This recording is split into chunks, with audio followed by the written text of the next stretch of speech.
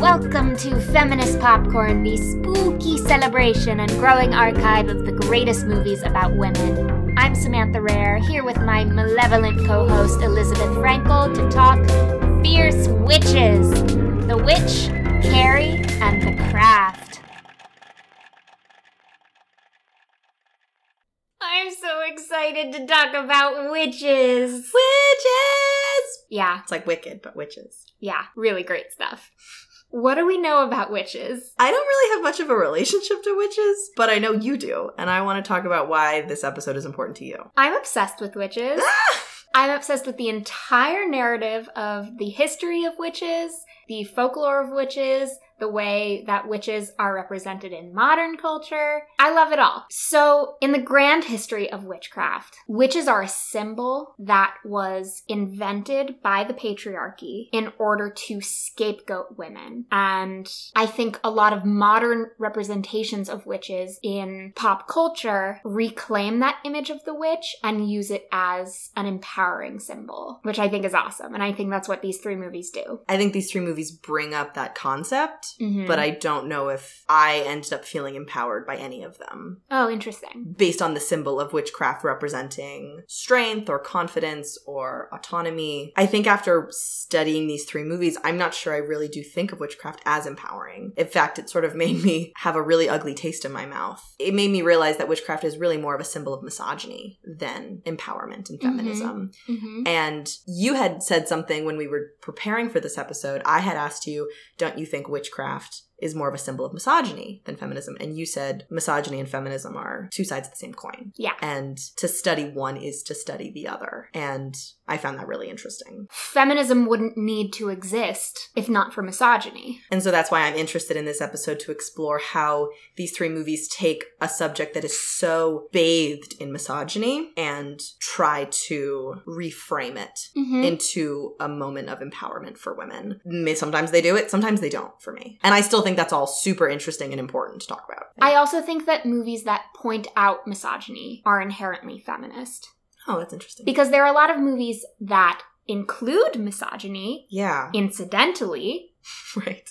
Or romanticize it. Right. But the movies that have women at the center as the main character of the story and misogyny is happening to them, that is her story. Yeah, absolutely. Acknowledging her as a victim of misogyny and a human being. Yeah. And those are two feminist acts. Fabulous. I totally agree with that. I've been hearing a lot of different kinds of narratives around the Me Too movement that, you know, you'll sometimes hear from conservative women that say the Me Too movement is all about victimhood, and I'm not a victim. I may have experienced those things, but I'm strong. The answer to that is, yeah, most of us, a lot of us, are victims of rape culture. And that doesn't mean we're not strong. You have to acknowledge victimhood in order to fight it. Amen. So that to me is the purpose of studying the history of witchcraft and even turning it into entertainment. To study our past is to know our present. Amazing. Sam, you also have a history of being interested in witchcraft that goes back to college. I remember you taking a history of witchcraft course when we were in college. Yeah, it was the best class I ever took at the University of Michigan. It was the history of witchcraft. It was a women's studies course that also had literature and pop culture. So it was like an all-encompassing, it was all of my interests in one class. So, a crash course right now. Fabulous. The symbol of the witch, as we know it, the kind of Halloween-type witch, the American culture, Western culture image of the witch, is an image that was created by the patriarchy, specifically the religious patriarchy. Most religions around the world believe in magic and forbid using magic.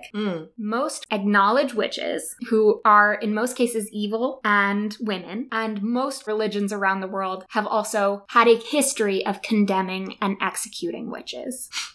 It's amazing. I laugh because it's ridiculous. It's ridiculous. But the reason why it's such a global phenomenon is because it's rooted in patriarchy. It's rooted in the idea that if something bad happens that you can't explain because you don't have the resources, you don't have the science to explain it, the easiest thing to do is blame women. So it's been a method of scapegoating women throughout history. And so if you look back at historical records, the biggest surges in executing witches happened around big catastrophes like the plague. In the years following the plague, thousands and thousands of witches were burned in Europe. I also just want to quickly disclaim, although some of you might find this disclaimer ridiculous, I just want to make sure we've said we do not believe that witches are real. We really don't. No, I think that's important to clarify that witches in reality do not exist.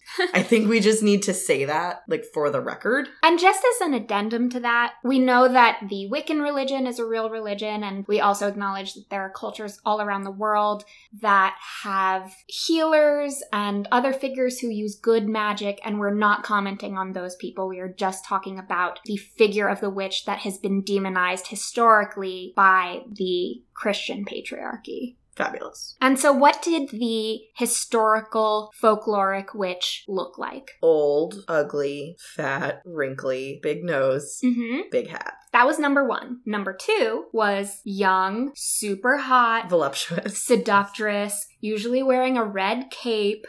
These were the two options for witches. Yeah. They were either hags who ate children, or they were beautiful seductresses whose job it was to seduce your husband and ruin your marriage and kill beautiful young women who were a threat to her. Those are the symbols that we have of witches. Everything about that is demonizing women who stray from the path of righteousness. Right. The main duty of women was to be wives and mothers. Both of those images you just described are not helpful to being a wife or a mother. Exactly. What else is common about all of those witch stories? They live alone, without a husband, in their own house. Totally. They don't have children. They don't need to play by the rules that the puritanical society has set for them. And they have their own power. Amen. They don't need a man to take care of them. It's so funny that all the things you just described to a man was so frightening because it was a threat. Right, because right now we're saying it as like, oh, isn't that cool? She was like in the woods by herself with her own power.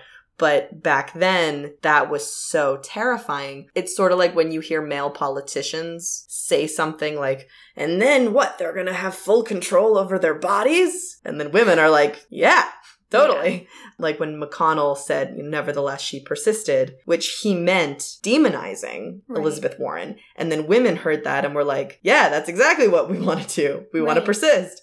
I just find that funny that the image of the witch was meant to be a negative, insulting image. Right. And then women heard it and was like, oh, no, that makes sense. I think I want that. But the reason these movies are so interesting is because it shows the light of that, the reality of being in that kind of situation as a witch. It's really not all that romantic. None of these movies romanticize witchcraft in the way that some other movies do that we didn't choose, I think, for good reason. We're not interested in romanticizing witchcraft. We're interested in showing it for all of the truth, both beauty and horror that it has been. Absolutely. And where that horror really comes in is in the actual real witch hunts that happened historically, in which the basic idea was witches worked in theory in secret, so anyone could be a witch. Even you yourself could be a witch and not even know it. It was the easiest thing in the world to accuse anyone of being a witch. And once you had that accusation, it was pretty much impossible to disprove it, because women were literally tortured until they confessed. It doesn't fit our podcast, and also the best way to experience it is by reading or seeing the play, but that's why I think The Crucible by Arthur Miller is so fantastic.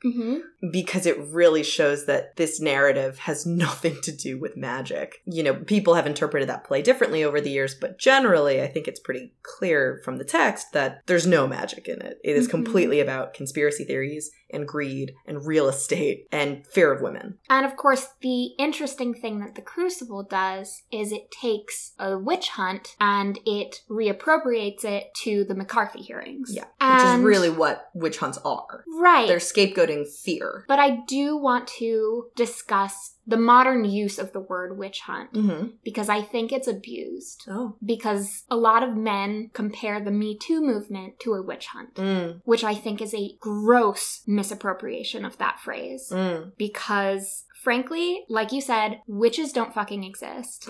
Rape, on the other hand, is so real. Right. It's not a witch hunt if you actually are witches. Then it's just, Right. let's stop this evil force in the world. Yeah. Right, which is different. The phrase witch hunt is associated with scapegoating people who don't deserve it. Exactly. Because another group is afraid. That is not what Me Too is about. People are legitimately afraid of something that is very real and very much does exist. And when the vast, vast majority of men who are accused of rape are guilty, It ain't a witch hunt. yeah.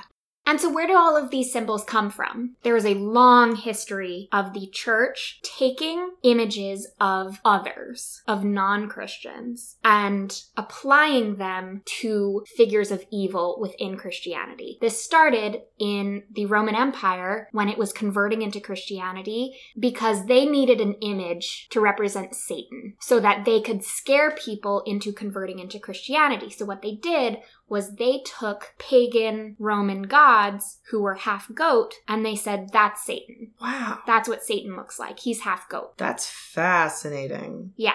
I never made that connection before. And so that practice carried through to Europe in the Middle Ages. This is really interesting. You can look this up. The History Channel made a whole video about it. It's amazing. There were these people called alewives. Sam, what are alewives?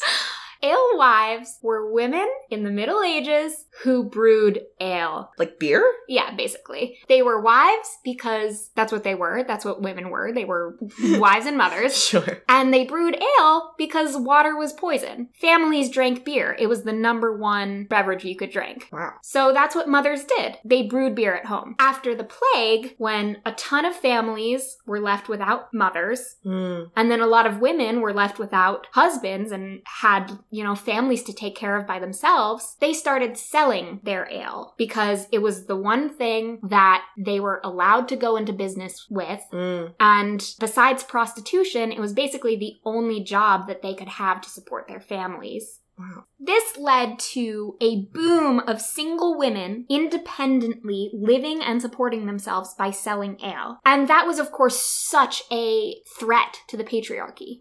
The idea of women being able to be single and support themselves. Businesswomen. Yeah, they were businesswomen. Why isn't this a movie? Why isn't Alewives the It's next, coming. big ensemble drama? We should write it. We should write it. Yeah.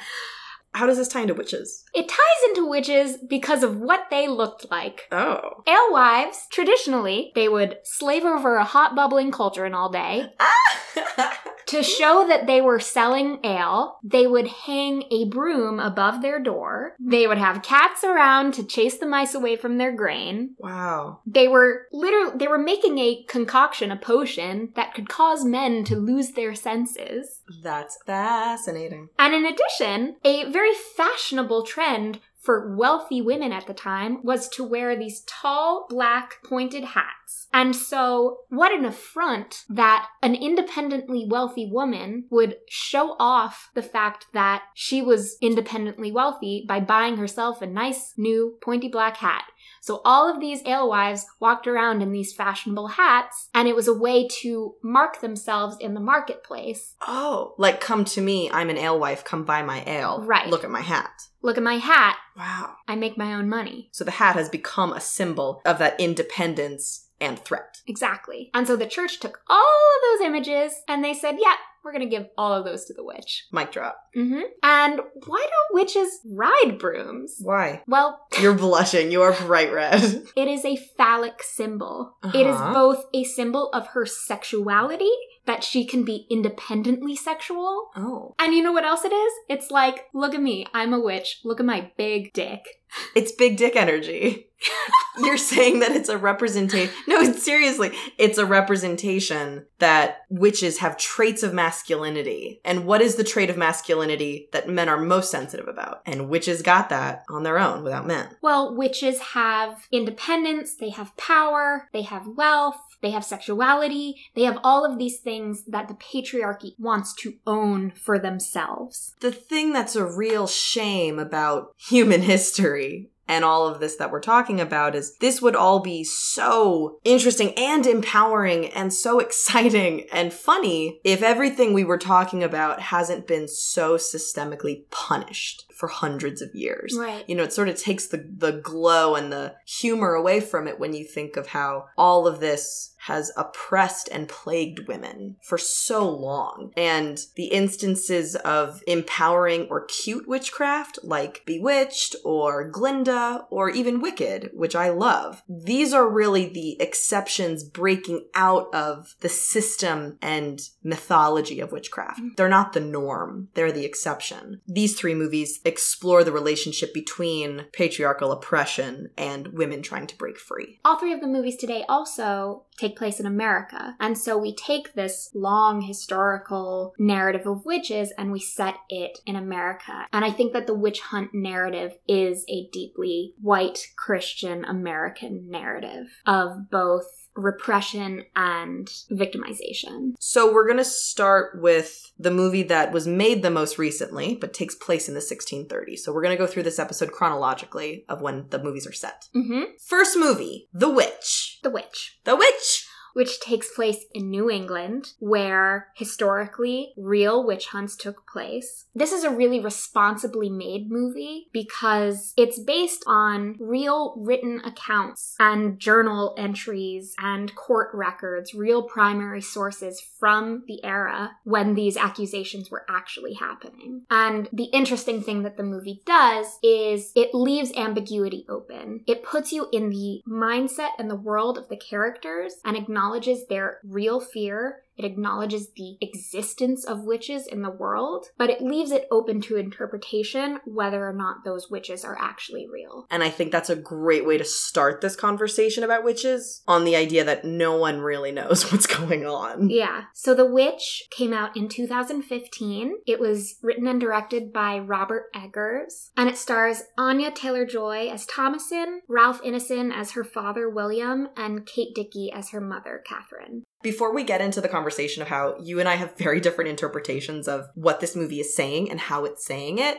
I just want to say that it's beautifully shot. It's in all these muted, gray, earthy colors. There's nothing sort of bright or friendly about the colors used in the movie, and I think that sets the tone really fast and really effectively. The music is terrifying. But the main thing that I was in such admiration for is the dialogue in the screenplay is written with such a specific dialect. Their language that they use feels so of the time. It's so poetic. I had to watch it with captions because I really didn't understand what they were saying just from their mouths.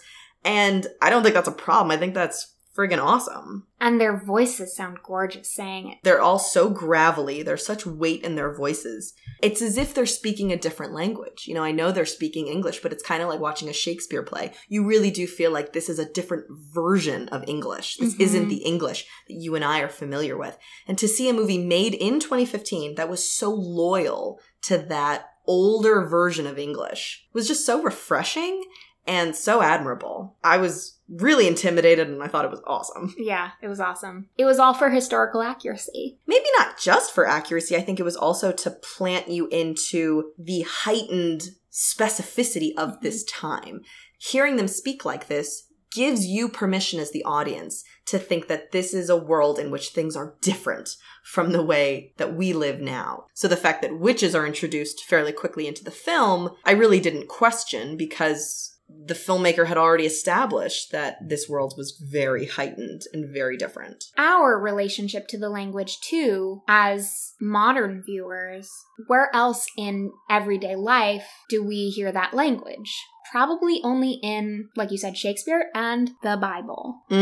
I think one of the main things that the language illustrates is how entwined this family's and this culture's lives are with the Bible. Totally. That is their only book, probably. Wow. That's how they learn to communicate. That's how they learn their values. Exactly. I still mean this as a compliment to the film, but I'm not sure I totally got it the first time I saw it. I think some of it sort of went over my head, and it took me 2 or 3 viewings to really digest just how dense and fabulous this movie is. Yeah. It really took a while for me to really get it. And I think that's great. I think that that's my problem, not the filmmaker's problem. Make an audience work hard. I mean, it's such an atypical horror movie. It's an atypical movie. Yeah. Because you literally don't know what's going on sometimes, which is the point of the movie. That ambiguity and confusion that the characters are feeling, Eggers put us in that position of feeling completely untethered to reality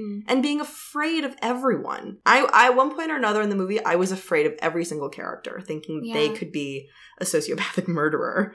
The people I was actually least afraid of were the images of the actual witches, because those aren't the people that we got to know very well. If anything, the movie really hits home that what there is most to be afraid of in the world is people. Yeah. Not witches, not magic. It's people's fear. Absolutely. So when the witch narrative moved from Europe to America, it was 200 years after witch hunts had ended in Europe. And Puritans had moved to America, and they were settling in the wilderness. The witch narrative in America is completely based in fear of the woods and, frankly, fear of Native Americans. And so, of course, what the church did, again, was they took images from the outsiders that they feared and they reappropriated them to the symbol of the witch. So the idea of women with long black hair dancing naked around a fire and chanting in the woods together, that was a racist stereotype that the Puritan community had of Native Americans. And so they took that racist stereotype and they reappropriated it to the witch. And so when we watch a movie like The Witch, whether the movie acknowledges it or not, you know, we see two Native Americans in the very first scene. Right. Fear of the woods, fear of what could happen outside of the community if you don't have that protection of those walls, the gate that closes in the first scene. A lot of that had to do with fear of Native Americans. One of the really interesting things that this movie does is it just has these shots of the woods with eerie music over it. Like, without that music, those shots of the woods would just be beautiful. And peaceful. Exactly. What they feared was the unknown that could be lurking, hiding out there in those trees. That was the main fear for this family. It was that they were outside of the community, alone, banished. At the mercy of people who might be lurking in the woods, trying to hurt them, which they associated with Native Americans. Exactly. So what's the main question here?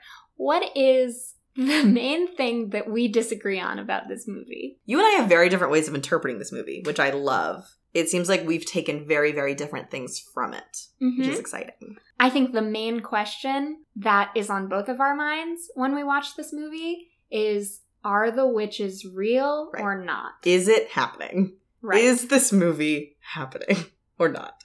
Give me your argument, please. I think the main, moral of this movie is that witches are real and it's your fault. And I think that's so exciting.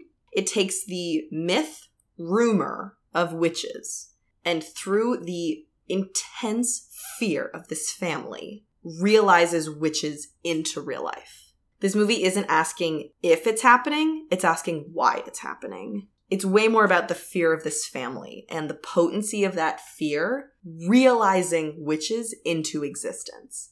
Like, all of the witches in this movie are such a stereotype of what witches could be. Like, as you were saying earlier, they're either very old and ugly, or they're beautiful and seductive. They have no nuance and humanity to them the way that every other character in this family has. So you know the film is capable of that. Instead, it cuts them in half, makes them very two-dimensional, very threatening, and you realize that the fear of this family wills witches into existence. I sort of have this image in my head that every witch we've come across in the film, whether it's the old ugly hags or the young seductive witch who seduces Caleb, they were once like Thomasin. They once had humanity. They had kindness. They had nuance. And the patriarchy destroyed them and stripped them of that humanity. This film is about how the patriarchy turns women into the stereotypical hags that are depicted in the film. That's why I think it's called a folktale. Because they establish from the beginning that this is a story that maybe you would tell at bedtime. It gave me permission to think that everything in the film that was happening was literal. And it was a fable giving the modern audience a moral lesson about this is what happens when your sexist fears get the best of you. You turn your daughter into a monster. Mm-hmm. Because of that, I took all of it at face value. I really did think that the devil had possessed this goat and that Caleb was raped by a witch in the woods. It wasn't about if, it was about why. Witches are real and it's your fault. Great. Let's talk about that sexism for a second. Mm-hmm. Because I want to point out the moments in the movie that sexism is used as a weapon against Thomasin. Mm-hmm. The first is when Caleb notices her cleavage Mm-hmm. and immediately feels threatened by it. And it's Mhm. exactly the same argument people make now within the Me Too movement of, oh, she was dressed that way, or oh, she Right. seduced me. You know, it wasn't my fault. It was the fact that this woman was bearing herself in front of me. The girl was sleeping and she had a body. She was going through puberty. She did absolutely nothing wrong. And yet the look on Caleb's face is that he's been threatened, is that he's now in danger. And he reframes the situation to feel like a victim. Mm-hmm. And that's because he's been taught that witches are out to seduce and ruin him. So that was the first moment that I was like, oh, there's something wacky about this movie. She's blamed for pretty much everything in the movie Right. from the get-go. Before children are killed, before anything really consequential happens, the missing cup. The mother is very upset about the missing cup. No one really questions how unfair it is that the father allows Thomasin to take the blame for it. Right. The mother is ready to sell Thomasin to a family nearby Right. where she can work in another household because she's now of the age where she needs to be of use to someone. She needs to be in a position of servitude because she's now a woman, because she's now gotten her period. It very quickly associates womanhood with servitude. Hmm. And Thomasin, who is mostly respectful and very, dutiful in the movie, has a few moments of rebellion that frighten everyone. It frightens the twins. It frightens the parents. Everyone seems so afraid of the very, innocent moments when Thomasin rebels. Mm-hmm. And in the final moments with her mother accuses her of seducing her brother, seducing her father. Yeah. It's that fear of her youth and her body. I also think that the reason why it's so easy for the mother to blame Thomasin rather than Caleb, for example, Mm-hmm. is because Caleb is much more valuable to her than Thomasin. Mm. I really think that if she truly loved her daughter as much as she loved her son Sam, the baby who disappears at the beginning of the movie, and then Caleb, she would find a way to assume the best of her daughter rather than accuse her. But because Thomasin is less valuable than boys, what the mother has lost is more precious than her daughter. Oh, so sad. So it makes it easier to put the blame on her. Yeah. I want to talk about scapegoating and the idea of conspiracy theories for a second. I remember when I was in high school, my history teacher spent an entire class lesson talking about the conspiracy theories around JFK's assassination. And my classmates and I were sort of confused because this was one of our favorite teachers who normally had very dignified classes, and it felt very out of character for him to put this much energy into stuff that really didn't make any sense. And at the end of the class, he said people would rather focus on all of this nonsense than admit that one person with one gun changed the course of America forever. It was too difficult for people to really digest that. And so they made up conspiracy theories as a sort of comfort, that the world is more complicated than just simple tragedy. And I think that's so relevant to this movie, that witches were created out of not understanding a simple tragedy like your baby having gone missing. It is too incomprehensible. It is too tragic to accept. So you have to make up something larger as an explanation, because a baby just dying is too hard to swallow. Yeah. And in that sense, I have a great deal of empathy for not only this family, but for people in general who had moved to this country, were very afraid, and wanted somewhere to point to as a reason for their troubles. It shouldn't have resulted in so much oppression and murder, but I can understand why a mother who is so helpless and desperate after the death of her child would want some sort of explanation. Absolutely. So what is your interpretation of how the witches move through the narrative of this film? I basically agree with everything you're saying, except that I think that the witches are not real. Amazing. I agree that the witches are symbols to make sense of the tragedy in their lives. But I also think that because it's called a New England folktale, it immediately fictionalizes their story. There are rational explanations for everything that happens in the movie. Wow, really? When the baby disappears in the first few scenes, Thomasin is closing her eyes. She doesn't actually see what happens. But you think in like the 2 seconds that her eyes are closed, a wolf came along and took the baby? It's possible. Yeah. In a new world that you just sailed to, anything could happen. Yeah. When Caleb disappears, Thomasin has been knocked unconscious. She doesn't see that either. And all we see is him coming home delirious and naked. Right. Anything could have happened to him in the woods. So you don't think that that shot of the witch seducing him is an indication that it really happened? You think it's more a manifestation of their own paranoia? That's exactly what I think. Fabulous. And when the twins see the witch in the barn, Thomasin is sleeping. That was scary, I gotta say. That was a scary moment for me. Mm-hmm. I jumped a little. I think that the movie becomes sort of a scary bedtime story. That maybe a family in the next farm over could tell their children in order to explain a very real tragedy that happened to that family. That they ran out of food and maybe they were eating some bad bread with fungus on it that made them a little crazy, and their fear caused them to turn on each other.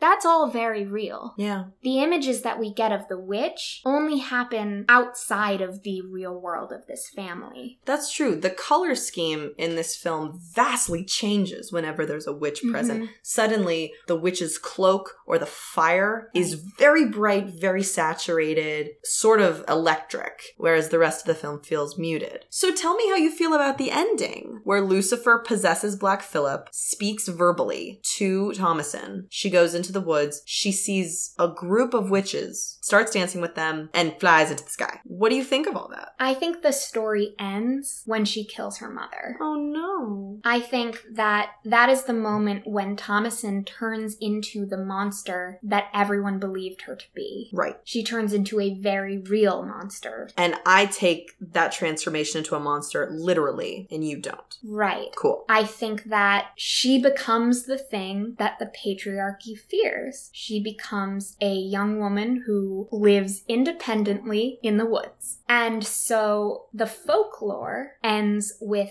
that independence that she only was able to gain through violence, through self-defense. Yeah. And it makes her the villain of the story. Yeah. Wow. And I sort of think that image of her at the end, like with her people, flying and empowered, sexually empowered. Yeah. A woman. She's a grown-up. I do think that that is an empowering shot, even though it's so scary. It's like, fuck you. If you think I'm a monster, I'll be a monster. Absolutely. I think you nailed it. I think that's exactly what all three of these movies have in common, which is if you want me to be a witch, I'll fucking be a witch. Yeah. Just watch. That's cool. Yeah. I'm really taken by this movie because it's scary in a way that not a lot of films are scary. Its ideas are scary. It's not like certain characters are scary in the way that they present evil. It's that the ideas of the movie, the themes are scary. Right. And it's very uncomfortable to watch, but I friggin' love it. So now we're moving on to Carrie.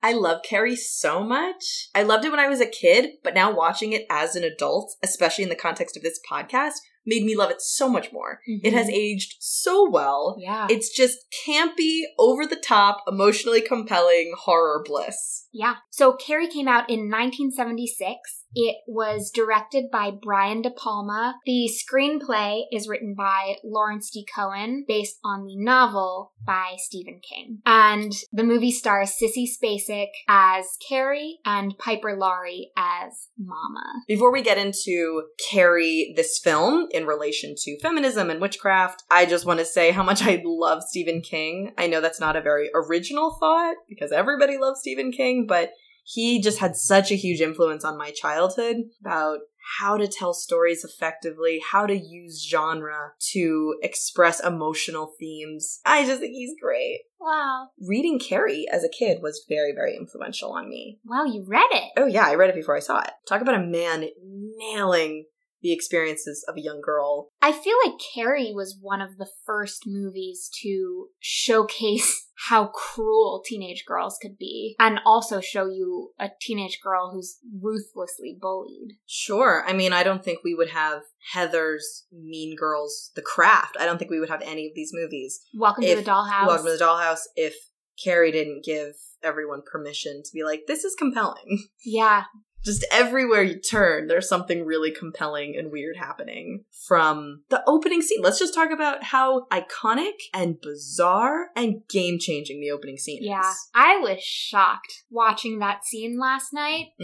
Because I hadn't seen the movie in a long time. Mm-hmm. I had forgotten it, and all of a sudden, I'm in a locker room, and there's a lot of naked teenagers walking around with their tits out, and the camera is slow-mo, gazing at them, while they're, like, throwing towels at each other and laughing, and then it pans over to Carrie in the shower, and she's, like, rubbing herself with soap. And I'm like, what am I watching? Is this feminist? What is this weird, is this softcore like, porn? Yeah, like, indulging in these, like, naked teenagers.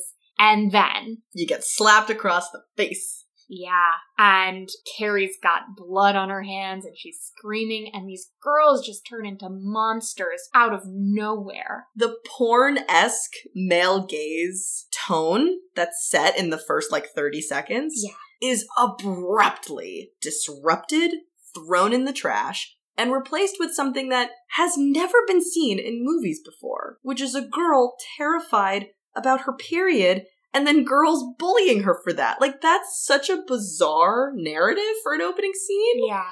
I also want to just quickly go back to the 2 seconds of Carrie enjoying her body before the blood. She, for a very quick moment, she's a part of that casualness. Yeah. She's a part of that comfort of her body. She's enjoying the shower. And I just want to appreciate that although it is in this very brief satirical moment of the male gaze, she's enjoying her body too. And I think that sets us up to have our hearts ripped out when womanhood punches her in the face. And then all these other girls, kind of literally punch her in the face after that. That word satirical is really important because it is almost like playing a joke on the male audience. Yes. And saying, haha, you thought this movie was about you. Right. And the way you look at women. But it's not. It's about these girls. Yeah. And fuck you for gazing at them the way that you always do, because this is not where this movie's going. And it suddenly becomes a scene that is very intimately relatable to a lot of girls. And inherently female, when the scene had originally been established as being sort of inherently male, the way that men look at women. And the pace at which that shifts is so satisfying and clever to me. And for the rest of the movie, we stay in the world of the girls. We never return to that gaze. I'm also so obsessed with the satire that Stephen King and Brian De Palma are saying by implying that a girl turning into a woman is as potent as horror. Yeah. Carrie discovering something about her body that no one ever had the fucking intelligence to tell her about and to warn her was going to happen. The look of terror on her face, that she thinks she's dying, is really, really powerful. And that they mock her for this. They mock her for not understanding something that she's supposed to know, but she's not supposed to talk about, right? All women are supposed to be very confident about how their bodies work, but they're not supposed to communicate about it. Yeah, frankly, when Miss Collins and the principal were talking about it, not believing that she didn't know. Right. You know what that means? It means that that school has no sex education program.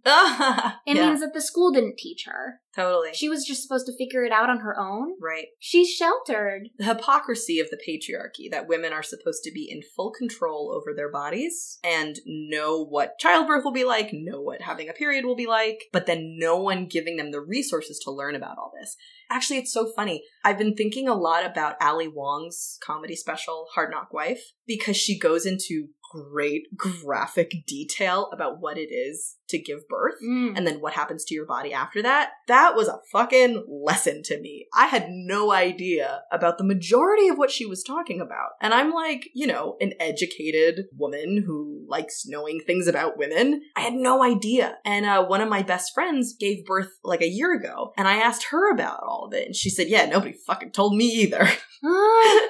And as sad as all that is, I appreciate the humor that Carrie takes with it in satirizing the absurdity that nobody tells girls something that they then mock them for not knowing. Like when culture mocks young teenage girls for getting pregnant, for being stupid and getting knocked up, when nobody told them about condoms. Yeah. That's not the young girl's fault. That's society's fault. And frankly, like, I don't blame Carrie at all. Periods are the fucking worst.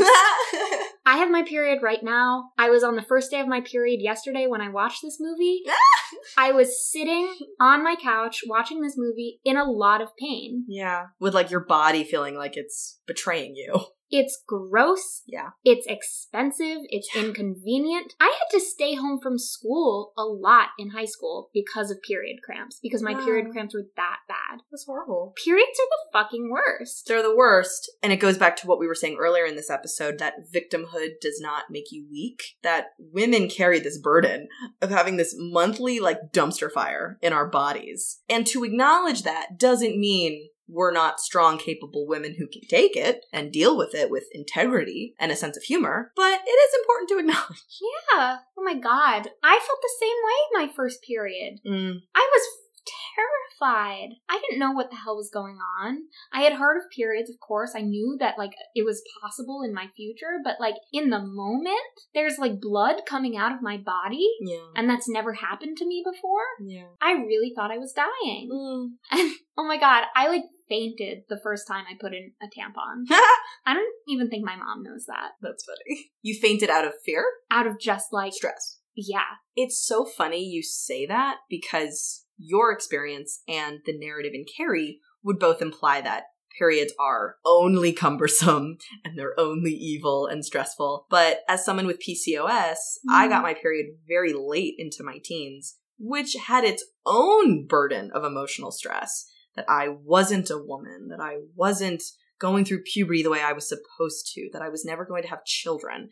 It had all these other very heavy emotional burdens that when I got my period finally, I was so fucking relieved. And for years after that, like through all of like late high school and through all of college, every time I got my period, I was thrilled.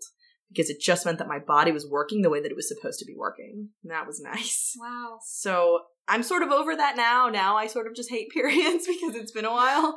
But I remember thinking at the time the only thing worse than going through this horrible thing would be not going through it. Which implies that there's something else that you have to go through. Why don't women talk about this? Yeah. PCOS is a very real thing. Look it up. 1 in 8 women have it. Yeah. You know, plenty of women don't get a period for a variety of reasons. And then plenty of women are, like, regularly debilitated by it. Yeah. And I feel like between that and the emotional and physical stress of childbirth, like you were saying, I sort of don't blame women throughout history for believing that it was a punishment for something because they didn't have the science to explain it. Yeah. And, you know, women's empowerment has been linked throughout history to women having access to scientific knowledge. And that's why religion tends to be anti-women, because religion is anti-science. And I was amazed at how similar Margaret, Carrie's mother's, jargon was to Thomasin's family, which was 350 years earlier. She says, if she had remained sinless, the curse of blood would never have come upon her. That is so, like, similar in even just sentence structure to the way that Thomasin's family talked. And then later when she says, thou shalt not suffer a witch to live, that's not just fantasy mumbo jumbo. That line is straight from the Bible. And it's like, no, you have access to science. There is a scientific reason why your daughter got her period. Her teachings of the Christian church and her commitment to the Christian church turned her into this symbol of internalized misogyny. Yeah. Related to the opening scene and just tying it into the end as well, I found it very interesting that we start with her bathing in blood in the shower at school, and we end with her bathing in blood. she takes off her prom dress and she takes a bath that gets filled up with the blood. I just think there's something very full circle and metaphorical about starting with blood and ending with blood. Absolutely. As cleansing and as rebirth and as evil. I think Chris chooses the blood as a weapon against Carrie because she's already seen Carrie's fear of blood. She is using Carrie's own fear as a weapon against her. Wow. That's genius. Let's talk about some of the characters who aren't monsters. Yeah. Because I feel like that's where the story finds nuance. I'm obsessed with Sue. I'm obsessed with Tommy. I'm obsessed with the gym teacher. Yeah. These are all real characters who have real struggles beyond just being there for Carrie's narrative. Like, Sue goes on a real arc in this movie. She starts fully participating in Carrie's abuse in the locker room, and she realizes the damage that she's done to Carrie, and she needs to find a very quick, very severe path for redemption. And her choice is to have her boyfriend, this beautiful, popular guy, take Carrie to prom. Yeah, that to me was the most unrealistic thing about the movie. That's so funny. It totally felt earned to me. The idea that a teenage girl would give up going to prom with her really cute boyfriend and, like, stay home so that this girl that she wasn't friends with could have a good night. That's why I think Sue is such a compelling character, because when Miss Collins confronts her in the gym after the locker room incident and really paints the picture for Sue, just how horrible what she did was, I think Sue really has a moment, has a revelation of her power in this world as a popular girl and the things that she's capable of, and she realizes that she doesn't want to be like Chris. She wants to be a good person. And she's with this very, very good guy who goes along with it, no questions asked, which implies to me that the both of them were always good-hearted people, and they got wrapped up in the vanity and the toxicity of high school. And Sue realizes she doesn't want to be like that. That felt very compelling to me and really earned. And it ends with her trying to defend Carrie against Chris at the prom, trying to get her to stop knocking the blood over. I was reminded of the narrative of abusers who reform themselves later, that there's nothing really you can do to repay the damage that has already been done because Carrie has already been traumatized. Yeah. That trauma is never going to go away. Yeah. Sue is probably never going to be able to escape her guilt over what she did. And I think that's what the end of the movie represents when she is dreaming about visiting Carrie's grave. I think she still feels personal guilt over what happened to everyone. Absolutely. And I feel like everything you just described is sort of further evidence to me that when you have that much guilt and trauma by your own act traumatizing somebody else, that's certainly worth a prom date, to me anyway.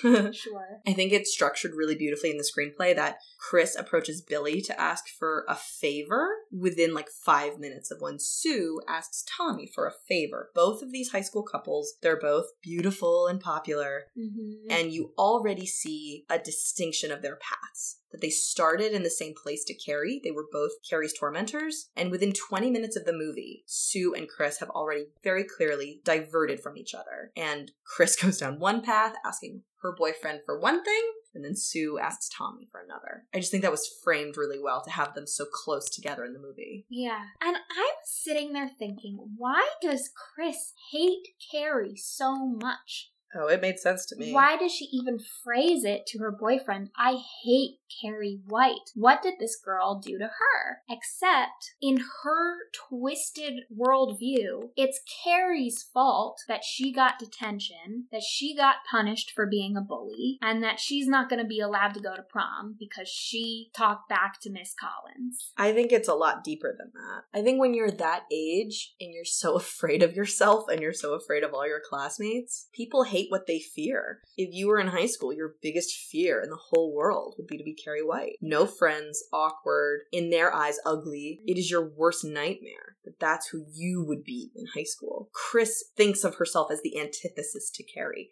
everything that Carrie represents to her, she wants to destroy. Yeah. It made sense to me. Absolutely. And if you contextualize this movie in the witch hunt narrative, Yeah. Carrie's mother accuses her of witchcraft simply because she's a girl, simply because it is sinful to be a woman. That is one classical example of why women were accused of being witches. The other is more similar to how Carrie is treated in school. That hatred that you're talking about, that like baseless hatred of someone just for being different, that's what a lot of women were accused of during the witch hunts. Because they were outsiders, because they were independent, because they rolled outside of the pack, they must be witches. And even though this movie takes the point of view that witchcraft is real and that Carrie has actual powers, if you take that narrative outside of the story, this is about a girl who is abused from all sides. And that's what the witch narrative is all about. Absolutely. I think what's really heartbreaking about this movie is that both the witch and the craft give moments of turning their identities as witches into something empowering. In Carrie, that never happens.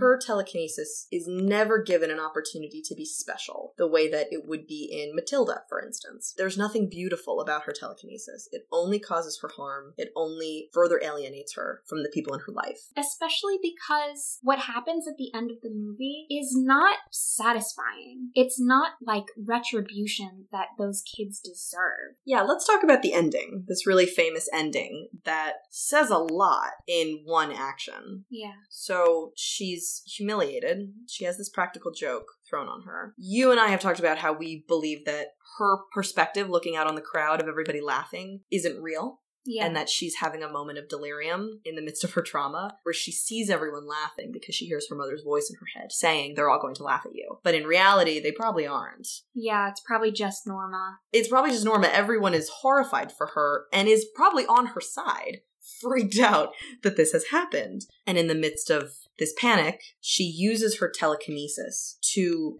kill everyone at the prom and lock them in while the gym burns down. Yeah. She kills Chris and Billy on her way home, and then once she's there, her mother thinks that she has been possessed by the devil and tries to kill her. Carrie ends up killing her, and then their house burns down. It's a bleak ending. Yeah. In what was already a very bleak movie. Yeah, it's interesting to watch this movie now because that ending would have been in a really different context in the 1970s when it came out. But now we're in a time where we are very familiar with the idea of a kid who has experienced bullying, who has been tormented, who is an outsider, going into his school and murdering his classmates. Yeah, this is a narrative that I can't imagine Stephen King could have foreseen when he wrote this. Right. That we would be in this epidemic of mass shootings. Carrie, to me, is sort of more than anything the narrative of a school shooter. And what's really interesting about it is that in real life, school shooters are boys. Like 99% of the time, yeah.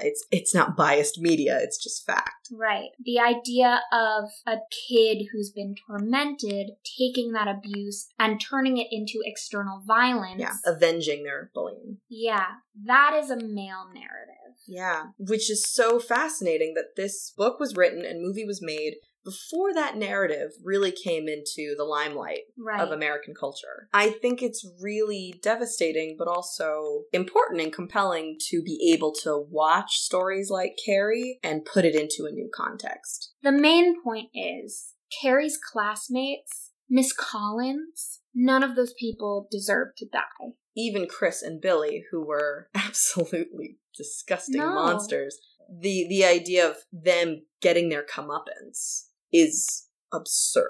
There's two, I think, really important scenes at the beginning of the movie where Chris is first slapped by Miss Collins and then slapped by her boyfriend Billy.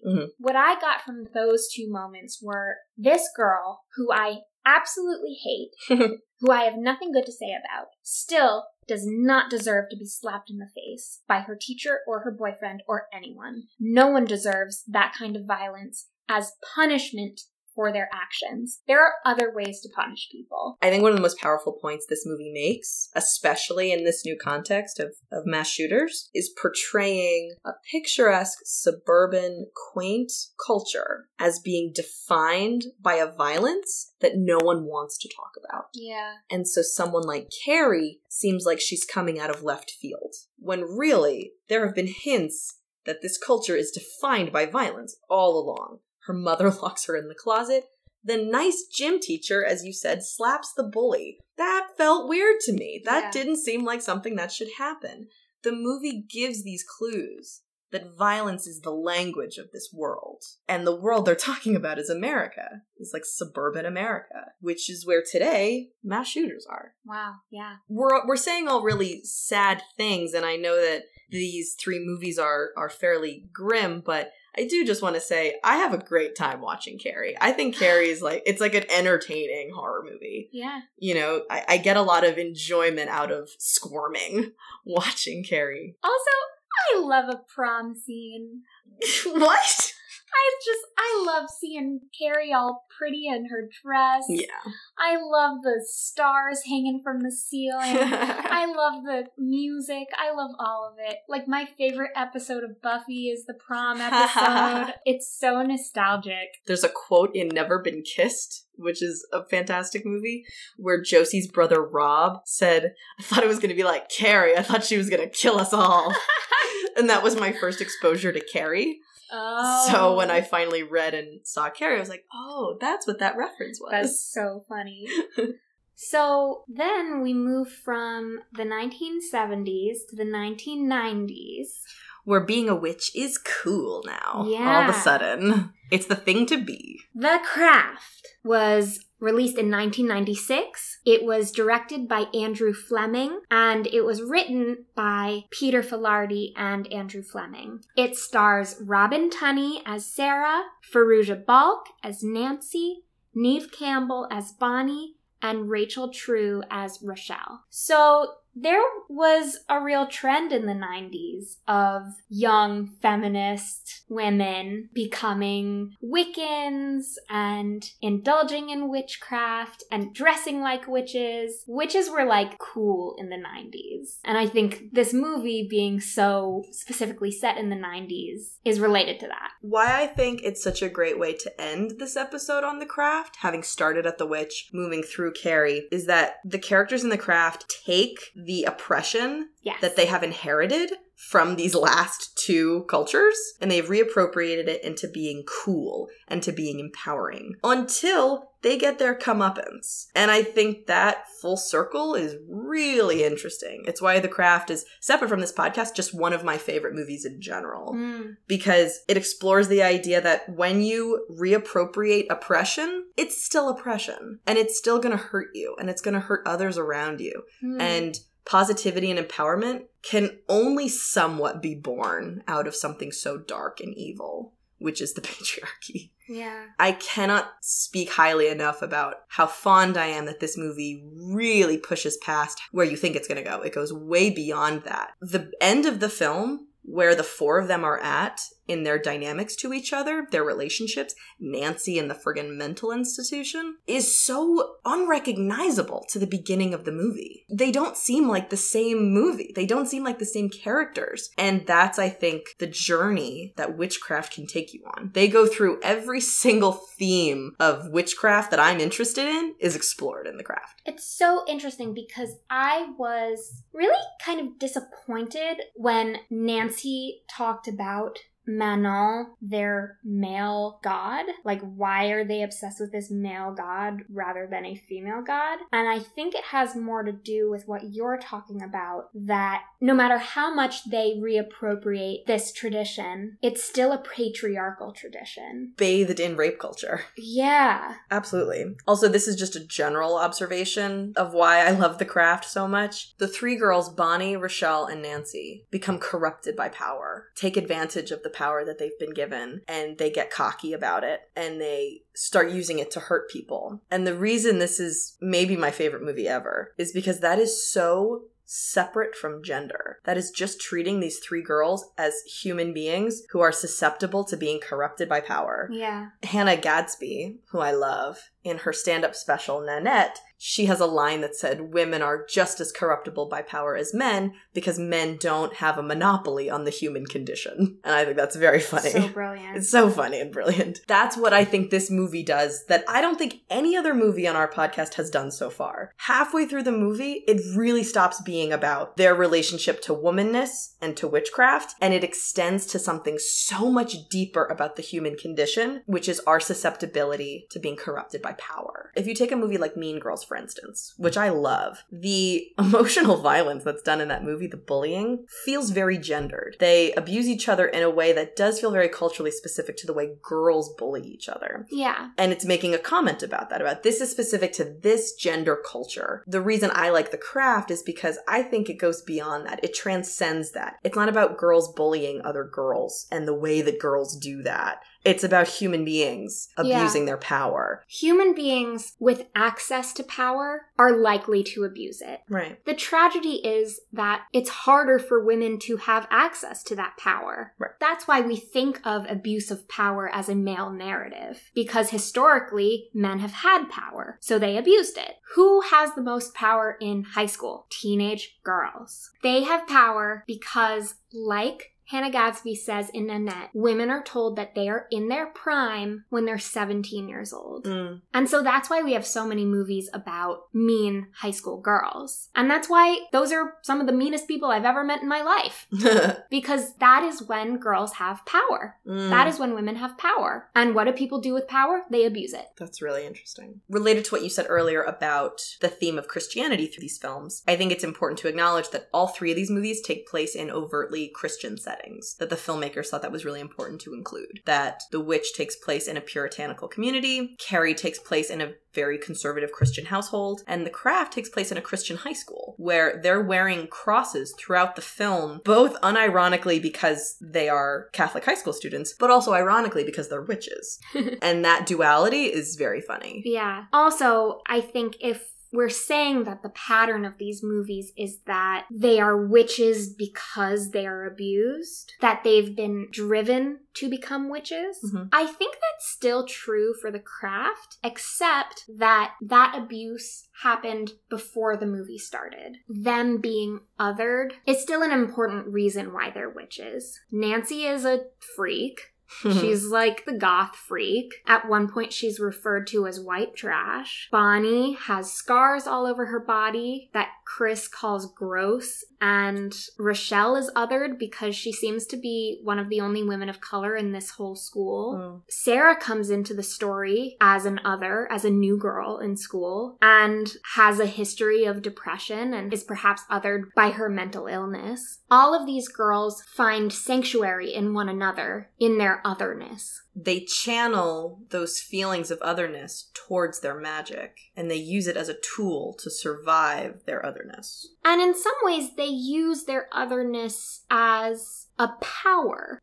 Nancy sees Sarah's scar on her wrist, and she calls it punk rock. And so she gives Sarah power in that moment over her otherness. The reason I think this movie is so great is because that alone would be enough to make this an interesting movie. But that's like only half the movie. The other half is where they take this idea of empowering themselves, weaponizing what makes them other, and they use it to abuse other people. And they exploit it, and they go too far. Yeah. And then they face consequences for going too far. Like, this movie just tops itself like every 20 minutes with a different plot point. It's so cool.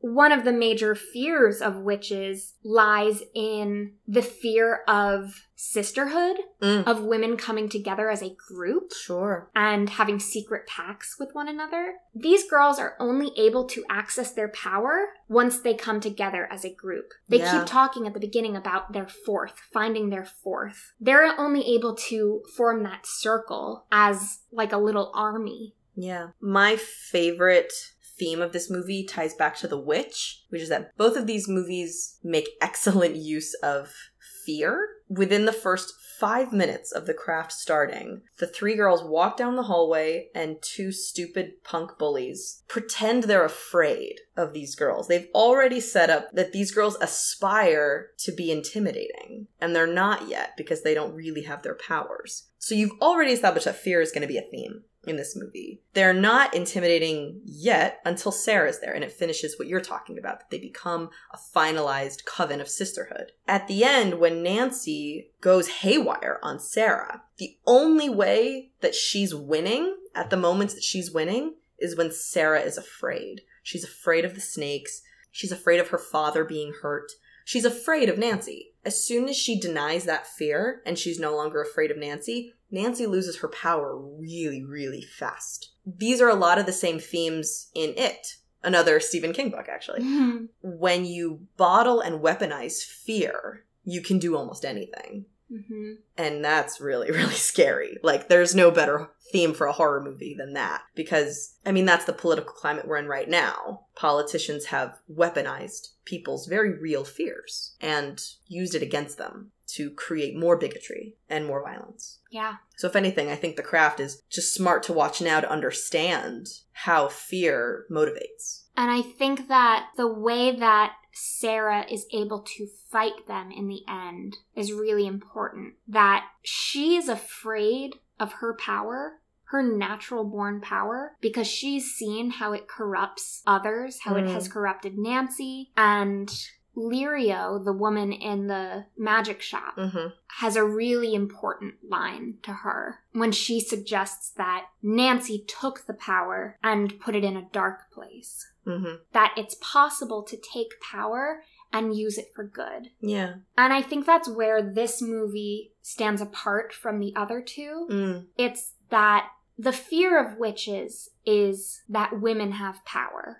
Women don't have to fear power for themselves. Anyone with good intentions can use power for good. I know it's not a movie, but I feel like so much of what you're talking about, of these questions of good intentions and using power for good or for evil, all of this is in Wicked. Yeah. Like, Wicked's the most interesting exploration of witchcraft ever. Yeah. I love Wicked. I love Wicked too. What's fascinating, though, is that Sarah has had her powers from the very beginning. She was just naturally born with those powers. It seemed like Nancy really needed Sarah to access her powers, and she also needed Manon. Yeah. She needed that patriarchal narrative of witchcraft in order to gain power for herself.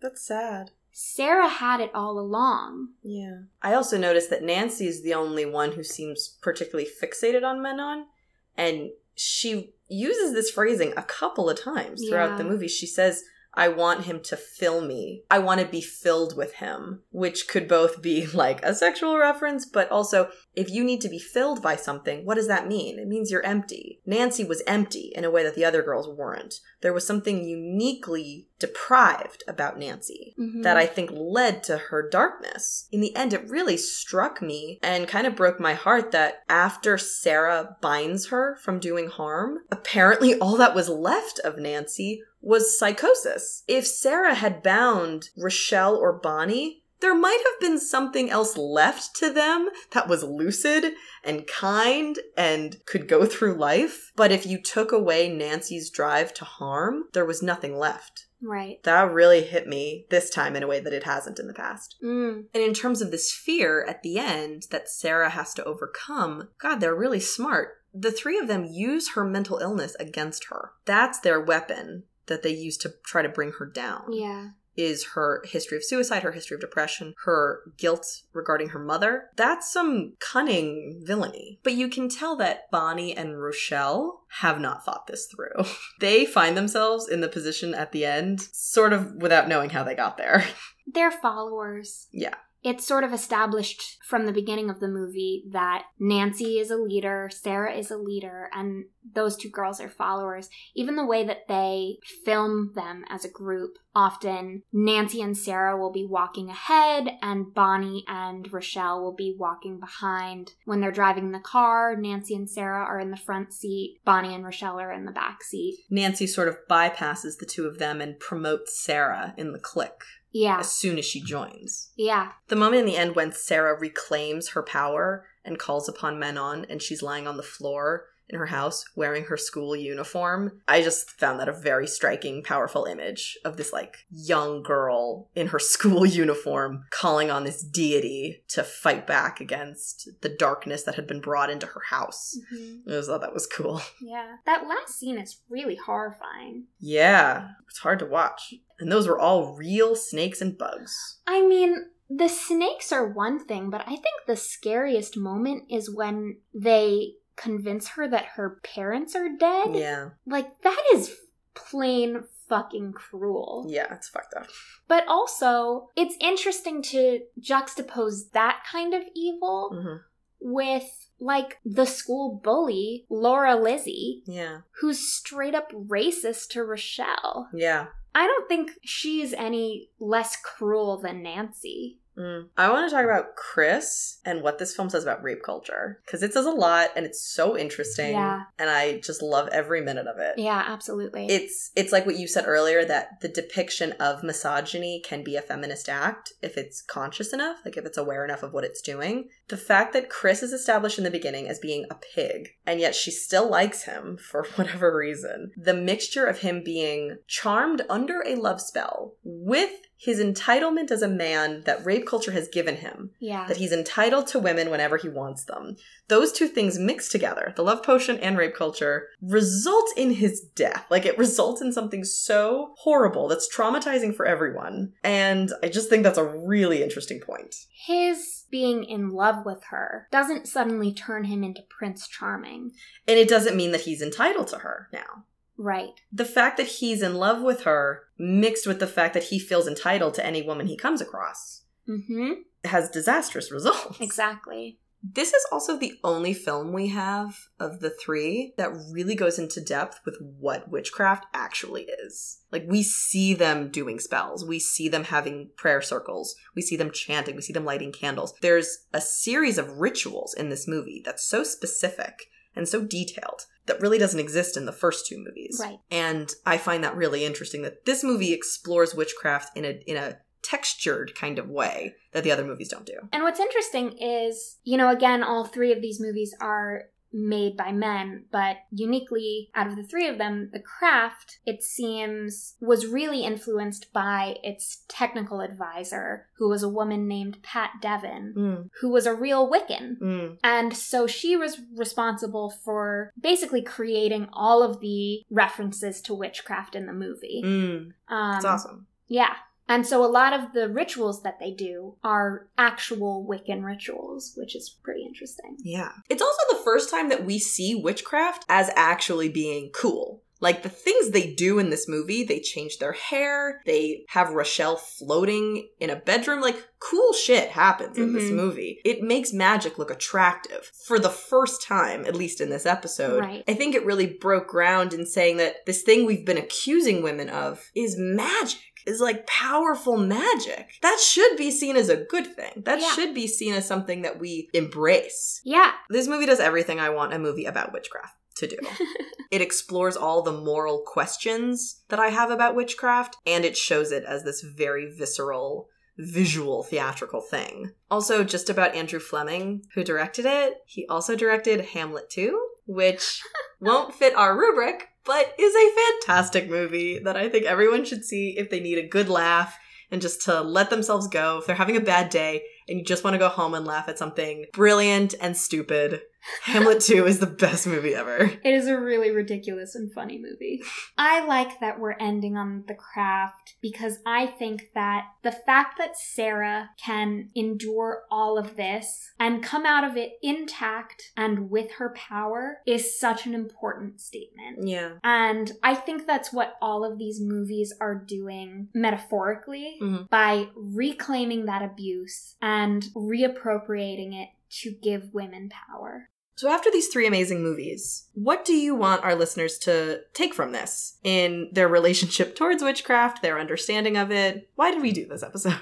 I think just because, you know, 'tis the season, we're surrounded by witch imagery right now. Mhm. And, this holiday season, just look around you. Look around at children's costumes. Look around at your favorite Halloween movies, your favorite depictions of witches in pop culture, and, your favorite horror movies that use witches as villains. Look around at all of these images and remember where we came from. Yeah, remember that all of these images, they come from a legacy. We have inherited this history, and it's important to know your past so you can understand your present and take control of your future. When you watch American Horror Story or when you watch Hocus Pocus, which are both very fun, they don't live in a vacuum. They come from this legacy. And I think it's just nice to appreciate that for a second and to perceive those images in this context. And speaking of using your powers for good, this is a message to all of our American witches out there. We have a very important American election coming up this week. Woo! And, just vote. For the love of God, vote. Vote. Please vote. Use your powers for good. Are you a good witch or a bad witch? Please vote. There we are. I can't be any less direct than that. So we're in this spooky mood, right? We just had 3 really spooky movies. And we've got a spooky election coming. Fair enough. We're in a very spooky season, so we're going to keep the spooky party going, and we're going to introduce the next 3 movies. Our next episode is horror. Horror movies. We're going to watch scary movies. Scary movies. Yeah, I'm not done being scared. Yeah, we were really happy to do an episode just on witchcraft, but in the season of Halloween, we're going to explore how the stylistic use of horror enhances the storytelling. Excellent. So, without further ado, our first movie we will be covering in our next episode is the 2017 Norwegian thriller Thelma, in which a religious college freshman tries to suppress her burgeoning sexuality as well as her mysterious epileptic fits. I also want to disclaim this is not Thelma and Louise, which we talked about a couple of weeks ago, which we will talk about on this podcast. This is Thelma. It's a different movie. Yes, Thelma in Norwegian. Thelma. The next movie we'll be covering is the 2010 psychological thriller Black Swan, in which a professional ballerina struggles to perfect her performance as the Swan Queen in Swan Lake. And the third movie we'll be covering is the 2014 Australian horror film The Babadook, in which a widowed mother and her young son are haunted by a malicious storybook come to life. And we want to give a trigger warning for all 3 movies for self-harm and violence, and then specifically for Thelma for strobe effects. These 3 movies are fabulous. I am so looking forward to discussing them with you. Me too. And I hope everyone has a safe and fun Halloween. And a politically active November. Yes. Amen.